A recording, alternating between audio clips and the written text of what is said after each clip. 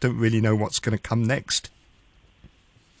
Yeah, well, I think it's clear that data is what everyone needs to look at, because the Fed have said it themselves that, they're going to have, obviously going to adapt to what data comes through.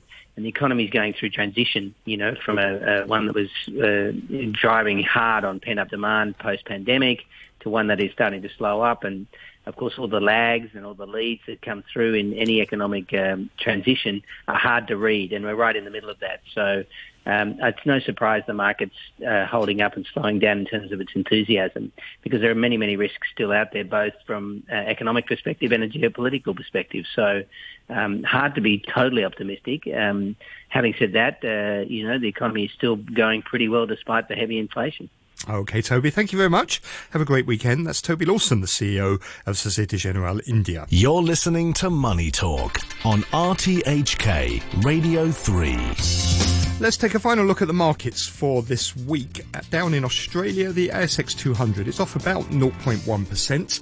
The Nikkei 225 in Japan is up about 0.33%. The Kospi is moving the other direction, down about 0.33%. Futures markets predicting a 70-point gain for the Hang Seng at the open this morning. That's it for me this week. Have a great weekend. Please join me again on Monday morning at 8 o'clock.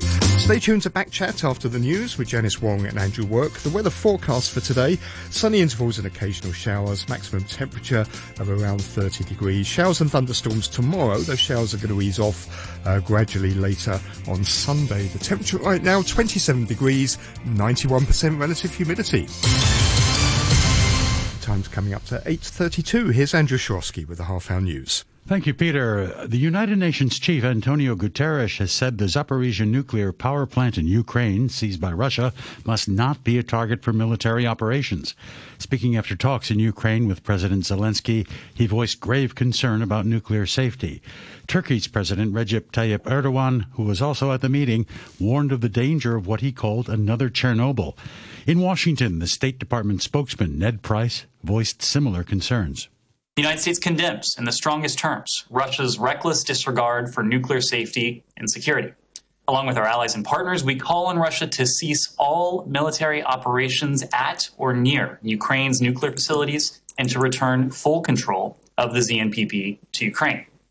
We continue to support the efforts of the International Atomic Energy Agency to fulfill its safeguards mandate and to assist Ukraine with nuclear safety and security measures across its nuclear facilities.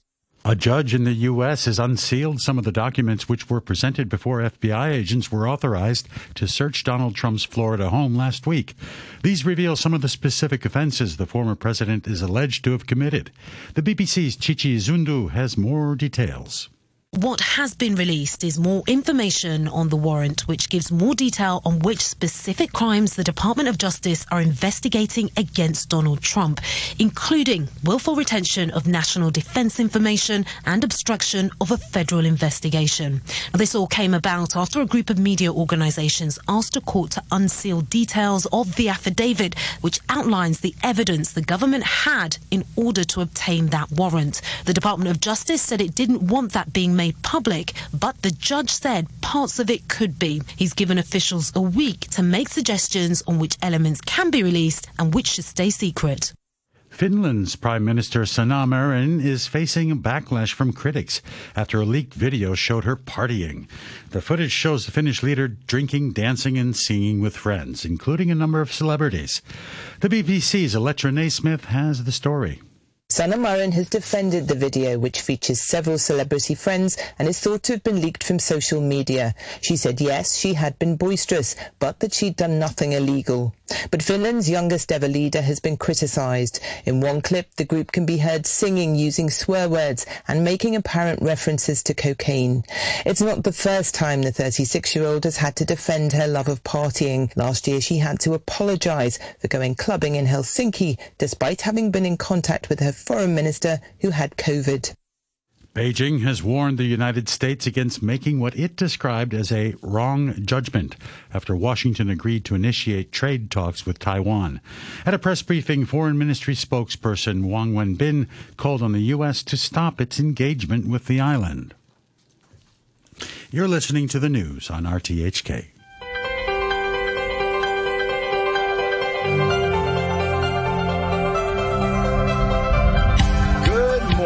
welcome to Back Chat with me, Andrew Work, and Janice Wong. Good morning, Janice. Good morning, Andrew. Hey, today's August the 19th, 2022, and we're talking about job scams, kidnapping, and enslavement of Hong Kongers abroad. The government reports that 8 Hong Kongers are currently being held captive in Myanmar after being lured overseas with fake job offers. But there's more. The Security Bureau said it had received 20 trafficking reports involving Hong Kong residents since the beginning of the year. 12 suspected victims are now safe. 10 have returned to the SAR, but 8 are still out there. A cross-departmental task force is now set up to rescue kidnapped residents who are across Southeast Asia. Local politicians, security, and anti-slavery experts will join us here on Back Chat today to investigate. After 9:15, we'll look into the government's plan to upgrade and widen Lion Rock Tunnel in a bid to reduce traffic jams during peak hours. Hit us with your thoughts, your questions, and your comments on our Facebook page. Backchat at RTHK Radio 3. Email us at backchat@rthk.hk or call us at 2338-8266. All right, and getting to those experts today, we welcome, first up is Eunice Yung, who is a lawmaker with the New People's Party here in Hong Kong. Eunice, good morning. Hello, morning. We also welcome Steve Vickers, the CEO of Steve Vickers and Associates, a specialist political and corporate risk consultancy. Good morning, Steve. Good morning. All right. Eunice, we understand that your party has been helping some of the families whose family members have been abducted. Some of them returned. Can you give us an outline of what the situation is, what's happening here? Actually, we received one case from our community office, and we actually have limited information about that case, and I believe that those families would not like to disclose much to the public. But as far as we know that the young person has been abducted to Myanmar, and they requested a ransom for $20,000 to get the captive released. So we have not heard the latest news about the case yet. But we will keep following up on this case. Okay, and this is different from the case that's been in the newspapers about somebody just identified as Tsang. Different case? Maybe it's a different case. We don't know that. So, Ms. Yung, how have you been following up on the case? We have talked to the CE office, and we will follow up with the Security Bureau and the police, and we have requested them to of course to work in a fast pace in order to let all these cases and to connect the captives, and how do they arrange them to be released. And yes, so far we have done these procedures, because the family has also contacted the police and the immigration department already, so they have their case in the file. Right, and now the government has set up a new task force to coordinate the rescue of Hong Kong residents held captive. What do you think of this task force? I think definitely will help to rescue these residents being held captive, because they need to have different authorities and different to have connection with the local governments and the consulate to work together. So I believe the task force can expedite the rescue of the captives. Steve Vickers, I imagine you've got quite a lot of experience in this area. Kidnapping must be part of your, maybe not daily in your business, but part of your bread and butter. But I'm guessing your work is a little different, probably with more high-profile, better-heeled clients where, in a corporate situation where people are willing to pay big ransoms. How is this different? Like, what's the situation? Well, number one, I think we should start by, there's two issues. One is making sure that we don't have any more victims, and that's by, there's no free lunch. It's Myanmar in particular in the Myanmar area of Myanmar is heavily affected by rebels. So the area is essentially lawless. So finding yourself in Thailand and then finding yourself being moved across the Myanmar border is very, it's very, very problematic. Likewise, areas of Cambodia in particular, those areas where illegal casinos were operating. The Chinese government have taken quite a lot of action against illicit gambling, raising funds in Southeast Asia, or people gambling in Southeast Asia. The shutdown of some junket activities in the area has resulted in groups stretching for further resources or stretching for further activities. So there have been activities involving crypto frauds and the rest. But essentially, there's no such thing as a free lunch. These job offers to young people are purely that. They're aimed at attracting victims who could be manipulated, perhaps initially, to participate in crypto scams. So you need someone who's reasonably well educated, speaks Chinese, understands the crypto business and the rest. But in the end, these issues may not all be directly connected. People do need to understand that this KK Park, which is the one that's hit the media mostly, that is in an area that the government does not control. And these things have become bases for illegal activity. So I do have quite a lot of experience in kidnap runs. I don't want to go into all the details. No, my organization is not representing any individual client. Right. And on this. And Mr. Vickers, like I mentioned earlier, the government has set up a task force to coordinate the rescue of Hong Kong residents. And yesterday, the Undersecretary for Security, Michael Chuk, when he was asked how authorities here plan to rescue the 8 Hong Kong residents held against their will in Myanmar, he said the government would use all possible channels to try and recover them. According to your experience, what would that involve? Well, you need to recognize rescue is a dangerous word. So recovery is a better word. Look, this is not an easy situation. As I say, the rebel-controlled area of Myanmar is a problem, and it will not be easy. However, the good news is the central government, the PRC central government, has very good political relationships with both Cambodia and Myanmar. And I think once this goes to a sufficiently senior level, that the PRC government has very significant influence. So that's the positive side for those, certainly in Cambodia. The Myanmar side is a lot more difficult and dangerous in that, as I say, people are these are rebel-controlled areas to a large extent. The central government already arrested somebody who some time ago, who I think is associated at least loosely with these syndics, a gentleman called Sher Chi Jiang, who holds a Cambodian passport and a connection with the illegal gaming industry. So the nexus of a lot of the bad guys' activities, anyway, hinges around illegal gaming syndicates. Previously, a lot of the targets were Chinese, but because of COVID and because of the lack of Chinese travel to Thailand, Cambodia in particular, and Myanmar, they moved the targets to Taiwanese, Malaysian, Chinese, and latterly Hong Kong people. Mm-hmm. So this is not a new phenomena. It's just that it's hitting our radar because they've got new targets that are hitting a little bit closer to home. Is that a fair statement? Yes, but I think I'm quite concerned about the labels that have been flying around, because everybody likes to put a label on something, right? So slavery is, out there in inverted commas, and trafficking. To my mind, trafficking is a different thing. Trafficking is when people are moved, container loads of people to work in, are moved to work in sweatshops, and what have you. To my mind, that is what organized trafficking is. What this is organized crime. This is deception, fraud, and kidnapping. That's actually what this is. Mm-hmm. And I think we should be careful not to, to overuse those labels. Like I say, the good news is the for various reasons, which some people won't like and some will, but the central government has very strong political and diplomatic connections with Cambodia and Myanmar.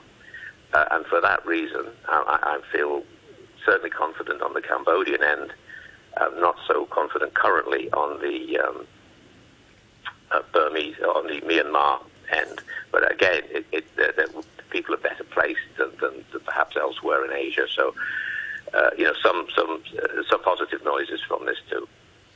Right. I mean, Eunice Yung, you're speaking to government officials, and when they tell you all possible channels, are there any are they identifying what those channels are in a place like Myanmar? Are they saying all possible channels might be no possible channels? No, they they didn't disclose, but I believe that the central government is helping out together with the officials in Hong Kong, and I believe that they will have their force to locate the captives. Because I believe that now the difficulties is where to find the captives and how are we going to connect with the people who are being held in different places. So as it is a very well organized crime, so it makes it more difficult to identify where the location is.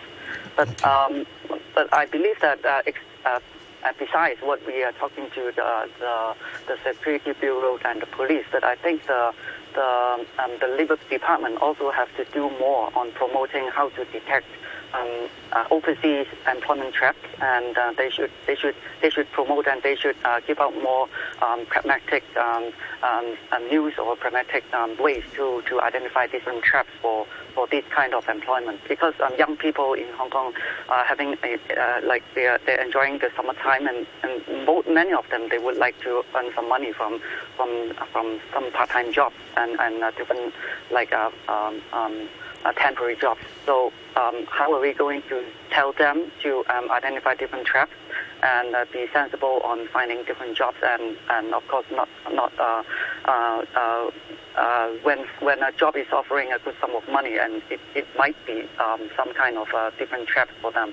So how are we going to protect them in overseas, and how do they protect themselves from this trap is very important for them. Yeah, I mean, people are pretty excited. I mean, this is kind of breaking now in the English language media, which is sometimes a little bit behind and a little more genteel in treating the topic. I want to read a comment on our Facebook page from Henry that maybe captures some of the excitement that was generated in Hong Kong yesterday and why.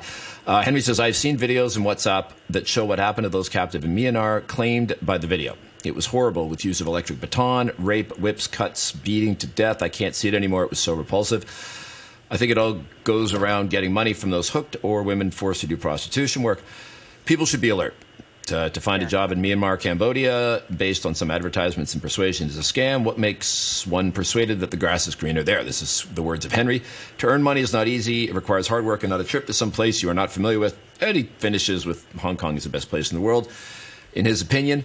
But I mean, as I said, when I was talking to people about this yesterday before it broke in the English news, like Hong Kongers were freaking out. I mean, people were talking about this, passing things around, what's up, who knows if it's verified or not. Eunice, maybe you can bring a little bit of that emotion that we're hearing from Hong Kong people over to the English side.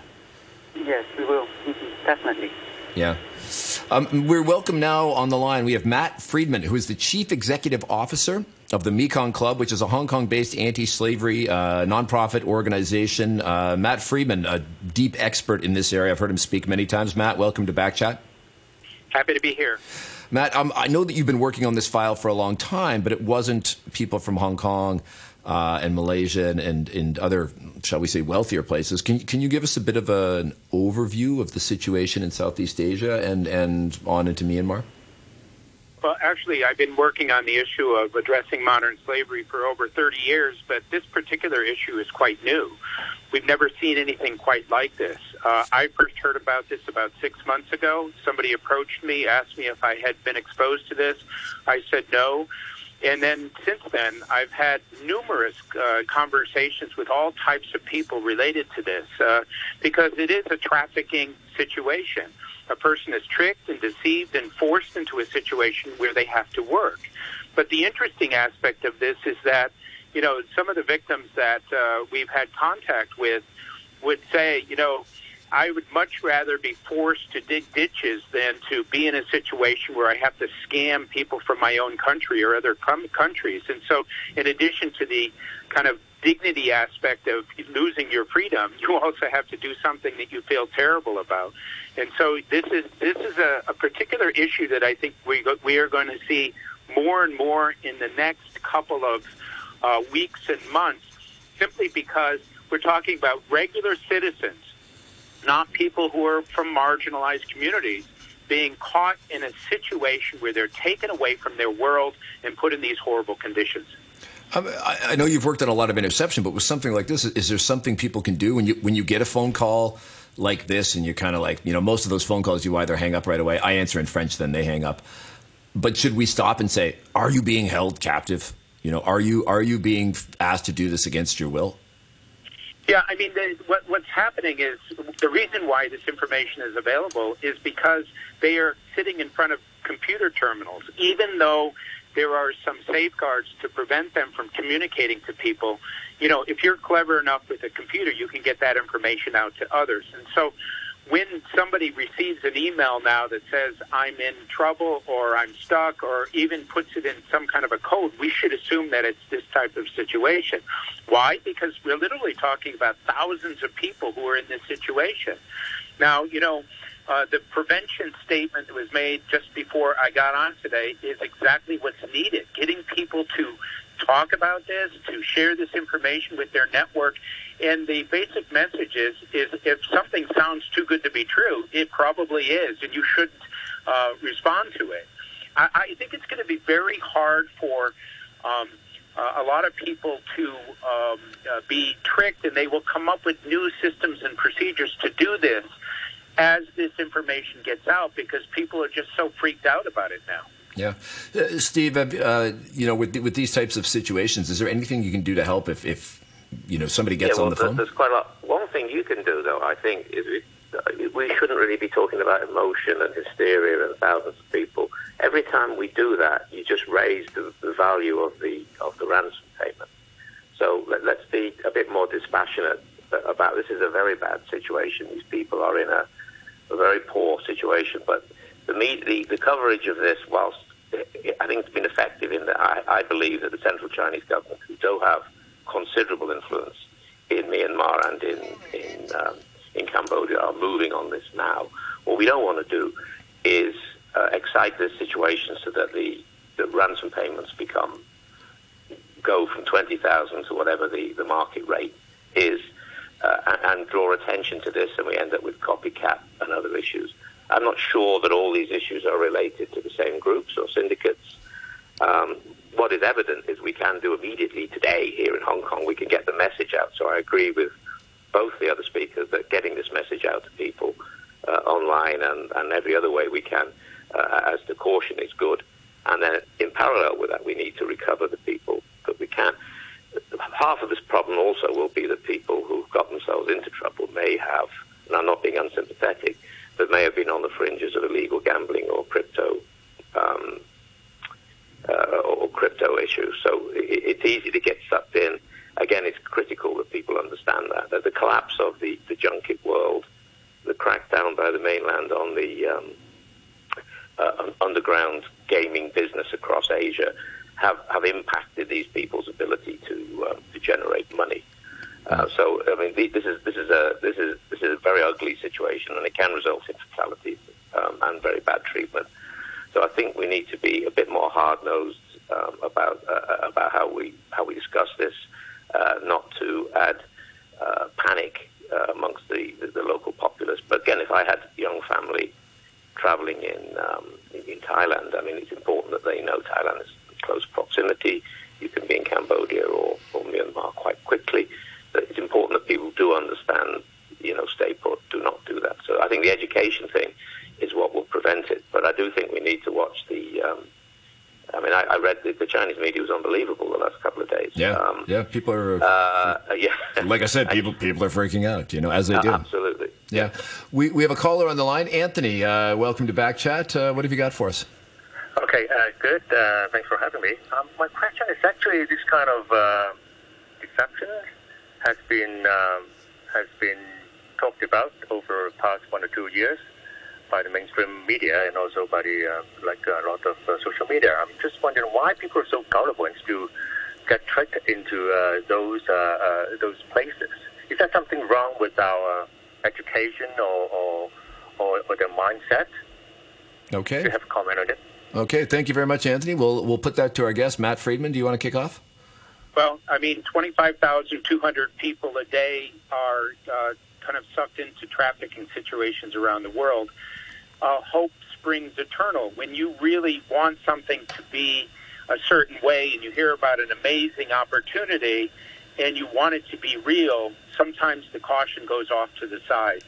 And, I've been in situations where a person approached me and said, this great job offers in Dubai, and I'm really excited about this, and they're going to offer all kinds of perks and a huge salary and so forth. And immediately after telling them what the concerns are, they still do it. So I think this gullibility really comes down to people having a desire to have a better life, to make money, to be able to kind of move forward. And as a result of that, the caution goes out to the wind. It doesn't get taken into consideration. And even if they go to 5 people and the first 5 people say no or I'm not interested, you're always going to find that 6th that's going to say yes.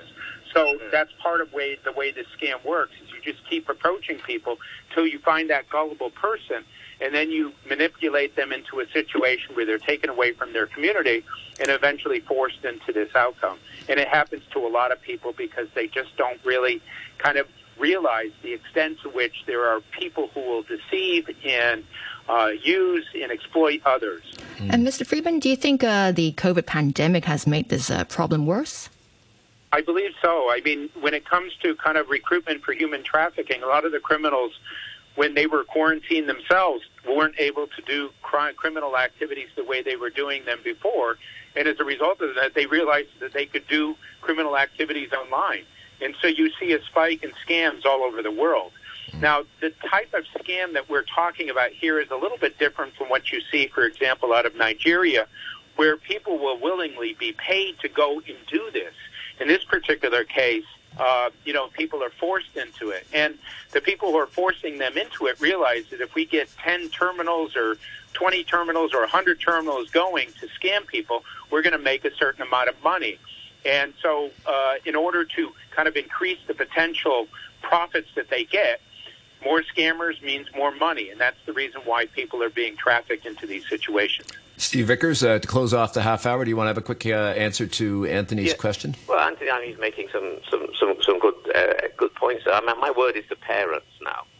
You need to know who's traveling where they're going, what's their route, which hotels are they staying at, who they're in touch with, and what have you, even if the kids are in the 20s and above. Greed is a big factor. As I say, the unlawful cross-border gaming business has come under great pressure. I mean, you saw the Macau businesses, the junkets being walled. A lot of people have lost a lot of money. They're transferring their business interests into platforms like that. But know where your kids are going, brief them, educate them. And then if something does happen, I mean, I take the emotion and the panic out of it. What needs to happen is cold, calculated analysis. Where are they? What happened? We can probably work out which groups are involved in the certain circumstances. But the panic factor, calling all the relatives, sending money in a hurry, all of these things are actually make it worse. So again, I think we should all work hard not to romanticize, if that's the word, or over panic the populace, because people, I really couldn't believe, as you said, Andrew, I couldn't believe the hysteria which this created.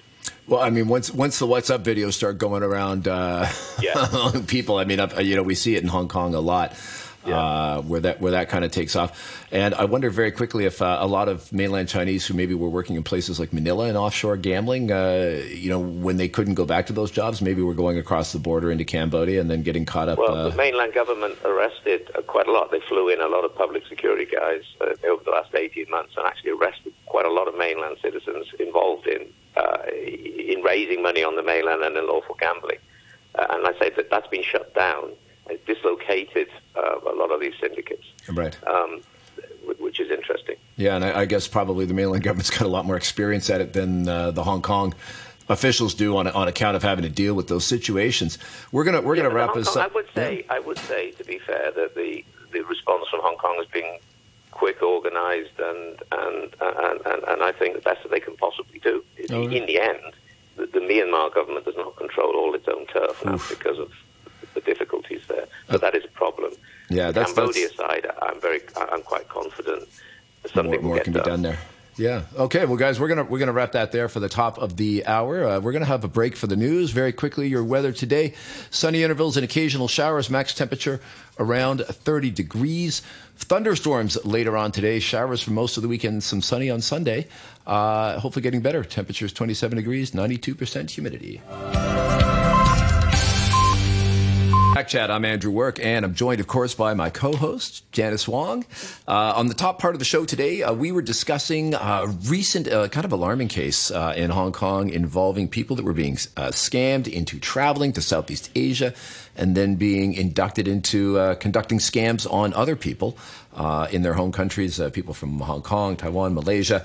Pretty alarming. In the first part of the show, we had Eunice Yung from the New People's Party and Steve Vickers, the CEO of Steve Vickers and Associates, a specialist political and corporate risk consultancy. And then we were joined by Matt Friedman, who's the Chief Executive Officer of the Mekong Club. And he continues with us now discussing this topic. I've got an email here I'm going to kick off with before we go to Matthew from Anthony. He says, hi, he says specifically, hi, Matthew.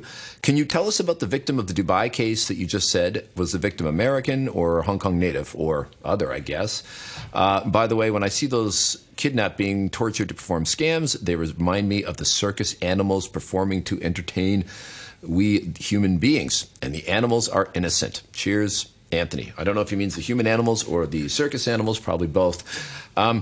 Now, Matthew, I think we probably need to explain to people that you're an expert in this field, not just in this specific case happening now, but as you said earlier, you've been doing this for 30 years and looking at it really on a global scale.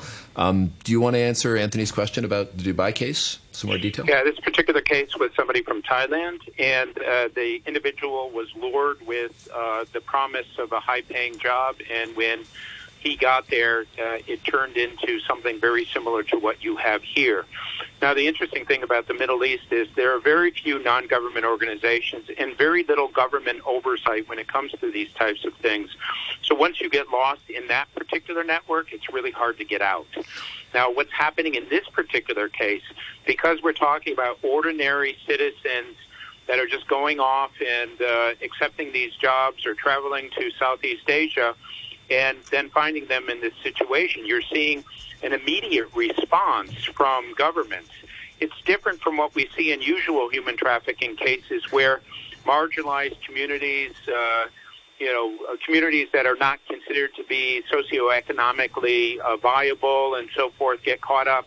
There's less interest. But in this particular case, the point that people are making is that anyone can get caught up in this. And so I think you're going to see a lot more immediate action as a result of that. And we're already seeing that with task forces in Hong Kong and in Taiwan and other locations. And Mr. Friedman, as you know, the Hong Kong government has already set up a task force to help recover these Hong Kong residents. How difficult or how easy do you think it will be for them to recover these residents? I mean, we're talking about a larger operation or large organization, like you mentioned earlier. Yeah, in Cambodia, I think it's going to be a lot easier than Myanmar, and that's partly because these facilities are in special economic zones that are just right out in the open. And they have been functioning for a while without any problem, but with all this negative publicity, pressure from the Hong Kong government or the mainland Chinese government or others in Cambodia is going to have an influence to kind of move that forward. The bigger problem is Myanmar, because you're talking about kind of a sliver of land along the Thai border that is kind of a no man's land, and it's often run by criminal gangs, and there's very little rule of law, and there's very little kind of influence that the main government in Myanmar has in addressing that, and so it becomes more difficult. Now, what's happening at present is, these ransoms are being paid, and people are being sent back. But, the possibility of them receiving money and then saying that they need more is certainly something that could happen. And so it's really important for governments to understand the fact that this can be addressed and to do it very assertively and aggressively. And I think that will help to reduce this pretty quickly. The only concern that I have, though, is that then it moves off to another location and it festers for a particular time there. For example, we just heard that Nepal had an example of this that was opening up. And so, it's push down, pop up. You close it in one location, then it opens up someplace else. Right. Now, a few days ago, we heard about a Hong Kong man who was smuggled to Myanmar and later returned after his family paid ransom. And he claimed he was guarded in Myanmar by armed men who appeared to be wearing military clothing. Of course, we don't know if these are the same people who are holding the 8 residents captive. But Mr. Friedman, what do you think this information tells us? Well, there's a variety of different types of militias that exist within Myanmar. It's not just the government forces. It's kind of a series of kind of ethnic groups that have their own militia. And so it's within the realm of possibilities that these people could be very much associated with this, because this then becomes a revenue for them to get arms, to pay people to do the activities that they want. So, organized crime can be very organized. People don't recognize how systematic organizations can be. When you're raising as much potential money as these scam outfits are able to develop, bribery and corruption is going to thrive. And that's why it's very difficult to go after kind of a business like this if it's in a location that doesn't have any kind of oversight, like what we're seeing in the border of Myanmar. Yeah, but somehow these places that are supposed no-man lands, they do have access to international phone lines and the internet to be able to perpetrate these scams using modern technology. The technology, I'm sure, is up to date, cutting edge, and that's just because in order to do this, you need to be able to reach people, you need to have good internet, you need to have all kinds of systems and procedures that allow you to track IP information and so forth. I suspect that there is some real technical oversight that exists within these locations. I mean, the economics of this seem very different. I mean, I imagine from your past history, a lot of the slavery you're dealing with are the most abjectly poverty-stricken people, and their lure of riches is a really low-paying factory job that is much better than their situation now. But what we're seeing is people being targeted in wealthier jurisdictions like Malaysia and Hong Kong. Is it because they require a higher skill level of slave to do the kind of work that they want done? They're not putting them on fishing boats out in the middle of the Gulf off the coast of Thailand or Myanmar. They're asking them to get on the phone and conduct a financial swindle of some sort. Is there a difference in the economics of these types of scams that is driving them to source different labor? We're talking about middle class, upper middle class people who are educated to the extent that they are literate and they know how to use computers.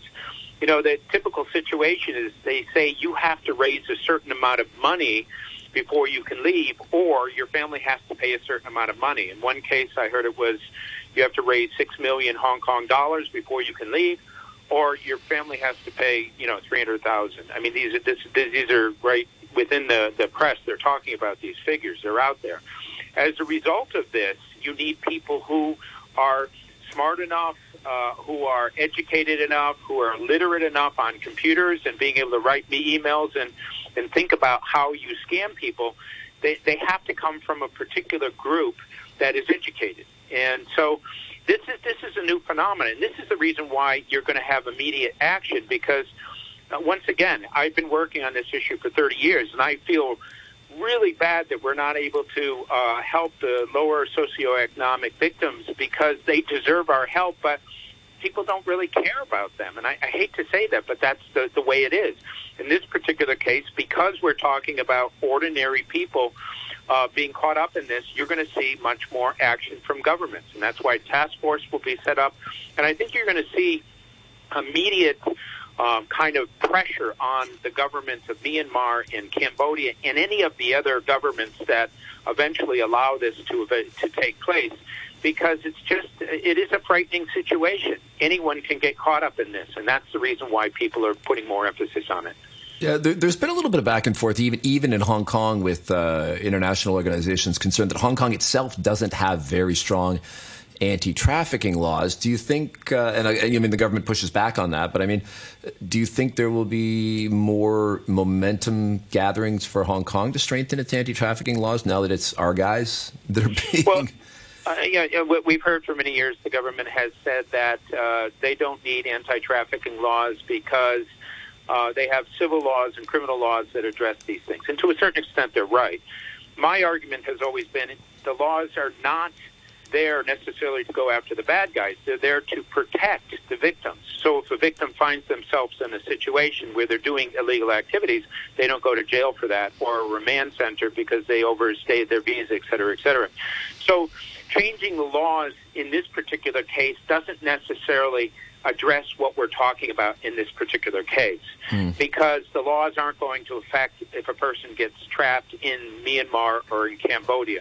Having said that, I mean, the general awareness of human trafficking in Hong Kong needs to be improved, as it does in every other location across Asia and the world, because, you know, out of the 40 million people that are estimated to be in modern slavery around the world, last year, the world helped about 100,000 people out with all of the NGO, UN, government combined efforts. That's 0.2%. The reason why that is that the resources to address this globally are low, and awareness is abysmally low as well. So general awareness of human trafficking, and in this particular case, how to protect yourself, is an extremely important part of the process. Okay.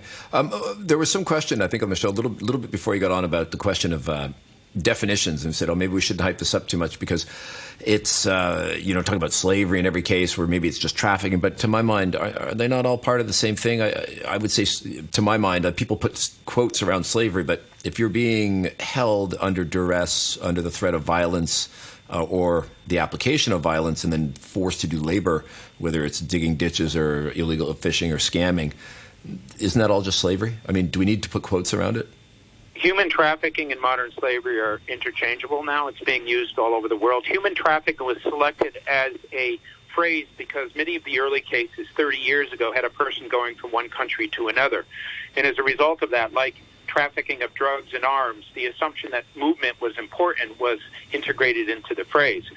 Over time, people said, well, wait a minute, if a person doesn't get paid, if they can't leave, if they're forced into a situation, if there are threats, if there's beatings, if there's violence, what is the closest terminology to focus on the exploitation? So people said, well, slavery. But then people came back and said, well, slavery happened a long time ago. So they put the word modern. So what we're dealing with here is modern slavery. It's a defined definition of the outcome of human trafficking, whereby a person is trapped in a situation, forced to work, can't get out. It's not about a person who's in a factory who's being exploited but can walk out the door. It's about people who can't walk out the door. Yeah, which is slavery. Yes. And of course, we're in modern times, so I guess there's going to be a modern version of it. Matt Friedman, thank you very much for coming on the show. He's the chief executive of the Mekong Club. As he said, he's been working on this for 30 years. Hugely important issue. And even though 40 million people around the world still in slavery, probably one that is underappreciated. But now it's coming a little bit home to Hong Kongers, and maybe we should think about all those other people around the world as well.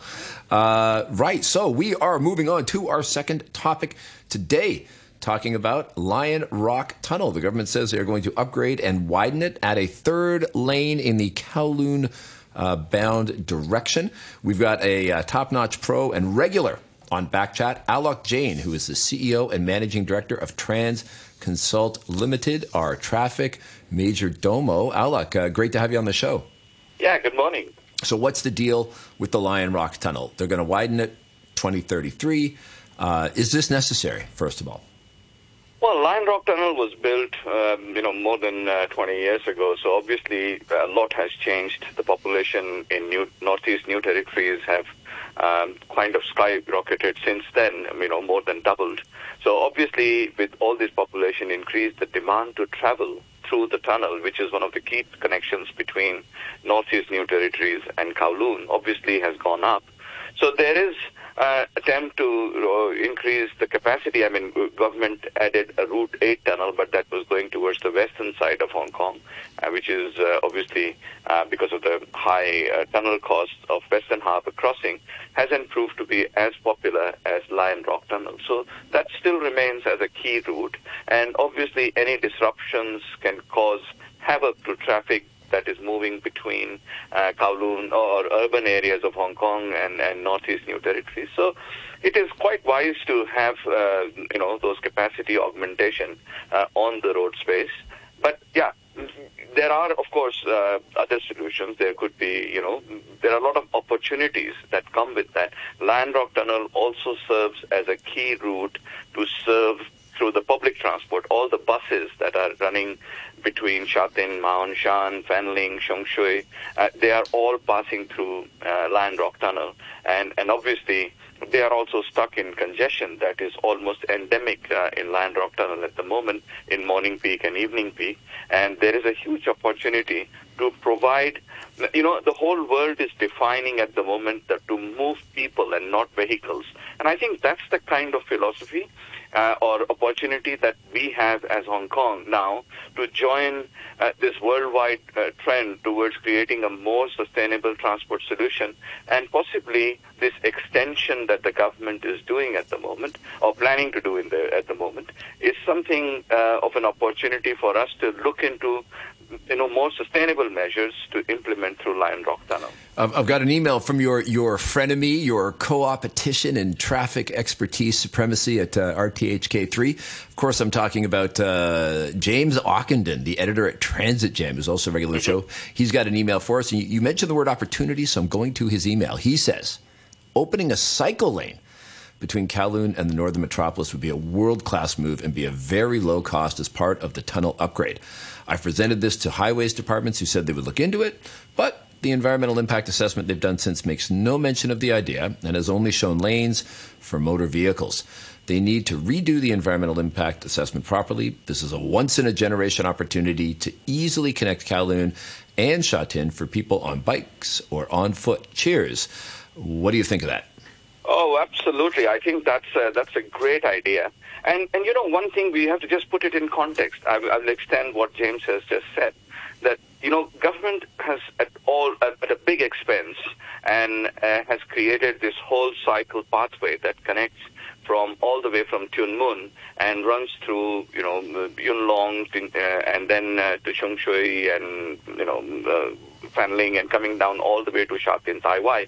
It's a very well utilized. I mean, I have lived in Sha Tin for more than 25 years, and I can tell you, this bicycle pathway has been so popular among people. If you go down on a weekend, you can see the number of people bicycling there. It's just amazing. So it proves a point that Hong Kong is not a cycle-averse city. People want to cycle here.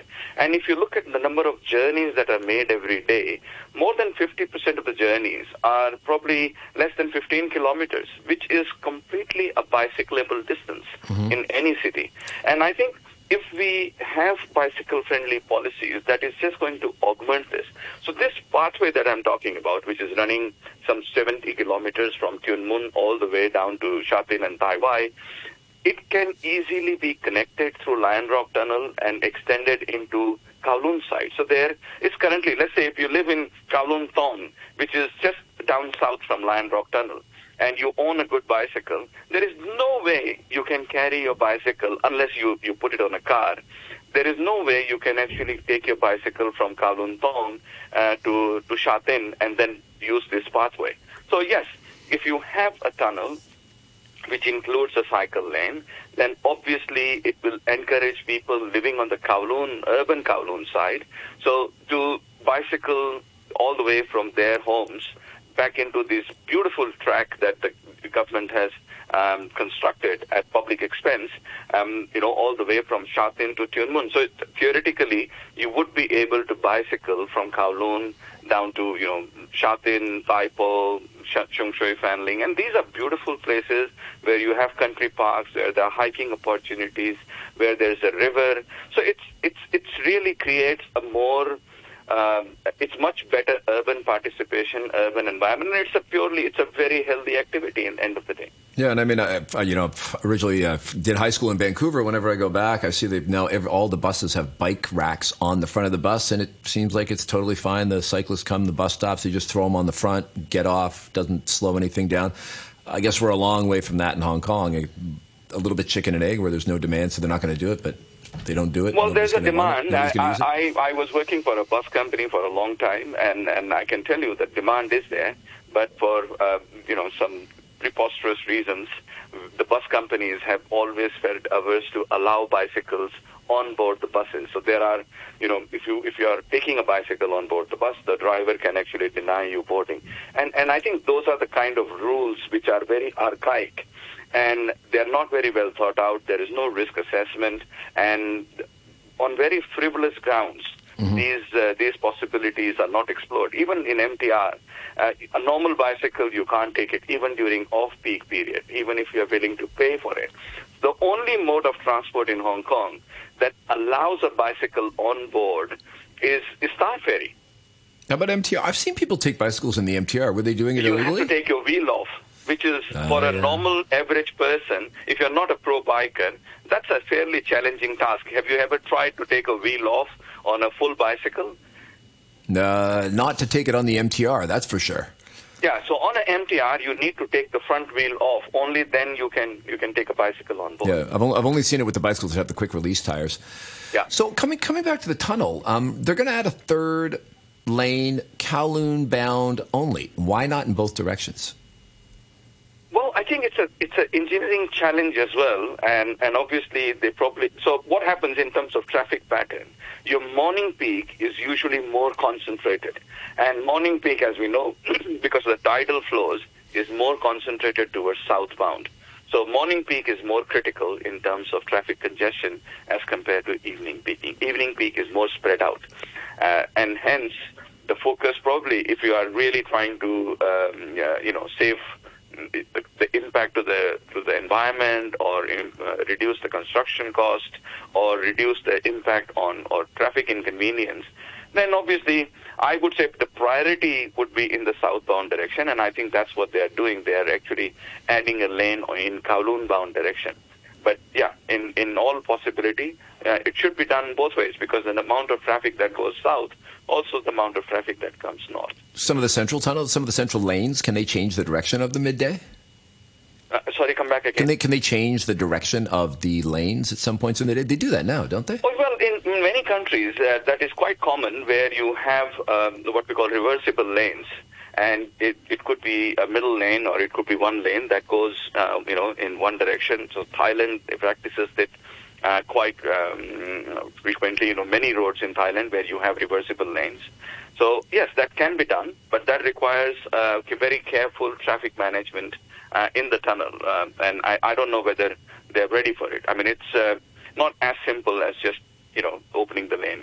You have to look at safety aspects. You have to do a bit of a risk assessment. You may have to do some measures to do the lane separation, etc. Did I have a misapprehension to think that I'd seen it before in Hong Kong? Did I did I just imagine that? Or I'm not a driver, so I wouldn't. No, so it happens sometimes in the night in existing tunnels when they're doing the maintenance, when they shut down one side of the tunnel, and then they have a two-way tunnel operating within one tunnel. But the traffic at that time of the day is extremely low, and I think on a day-to-day basis during heavy rush hour, I don't think that is really very simple to do. It requires, as I said, very careful traffic management. And with this one, they're going to supposedly the work's all going to be done by 2033. How much disruption is there going to be in the meantime, and where is the traffic going to flow?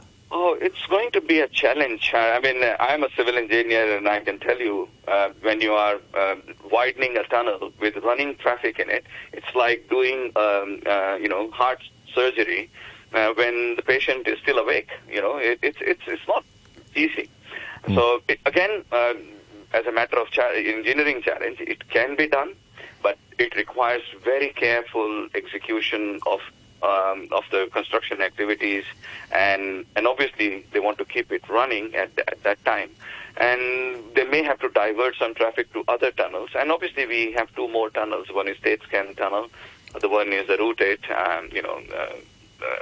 tunnel, and both of them can absorb the traffic at the moment. But I think with government putting more population or planning to put more population in Queen's Hill, in Tan Ling, and develop the Kutung area in the northeast territory, the traffic is expected to increase, and obviously the northern metropolis that will come, which will keep increasing the traffic, and that would put more and more pressure. So, as a forward-looking measure, I think expansion of the tunnel may be necessary.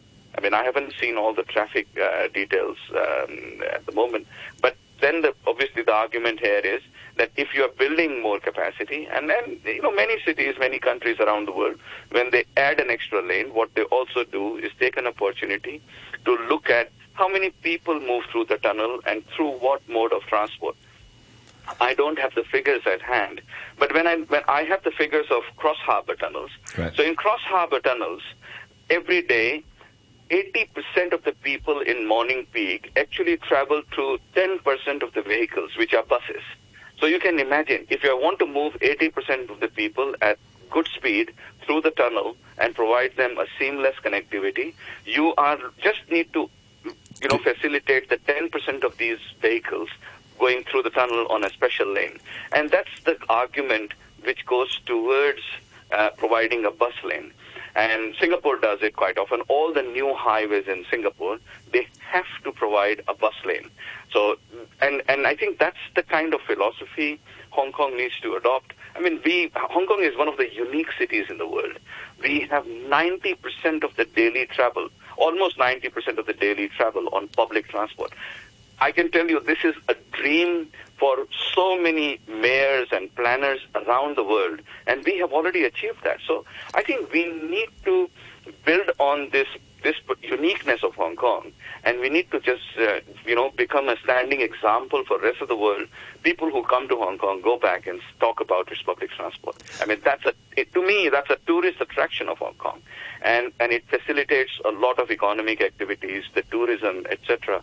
And I think we need to just build upon that. As we are coming back from COVID, everybody's trying to rebuild economies, and this has been proven again in many cities in Europe that more walk-friendly cities, more bicycle-friendly cities are really working towards augmenting the economic development or economic rebound of these cities.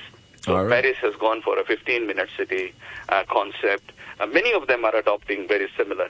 And Hong Kong, we seem to be doing nothing about that at the moment. We are not creating any more walk-friendly environments, any more bicycle-friendly environments. All right. Well, Alok Jain, the CEO and Managing Director of Transconsult, giving us another one of his tour de force on traffic and traffic policy in Hong Kong and suggesting a better way forward. Thank you for joining us.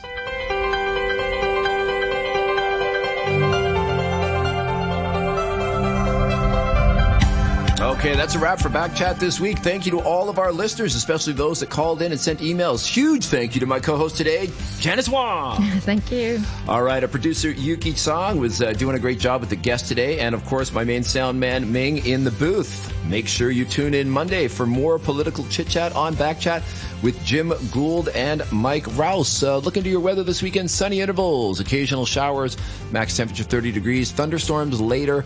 It's going to be wet this weekend, maybe a little better on Sunday, and then getting even better weather on Monday and Tuesday. Right now, the temperature is 28 degrees Celsius. We're at 90% humidity, and that is Back Chat. It's the 25th anniversary of Hong Kong's return to the motherland. And the Hong Kong Special Administrative Region is celebrating its 25th year. This special occasion is for every Hong Kong citizen. A wide range of events are being held to celebrate the anniversary with the public. Join in the celebrations and share the joy. Together we shall move forward to a brighter future.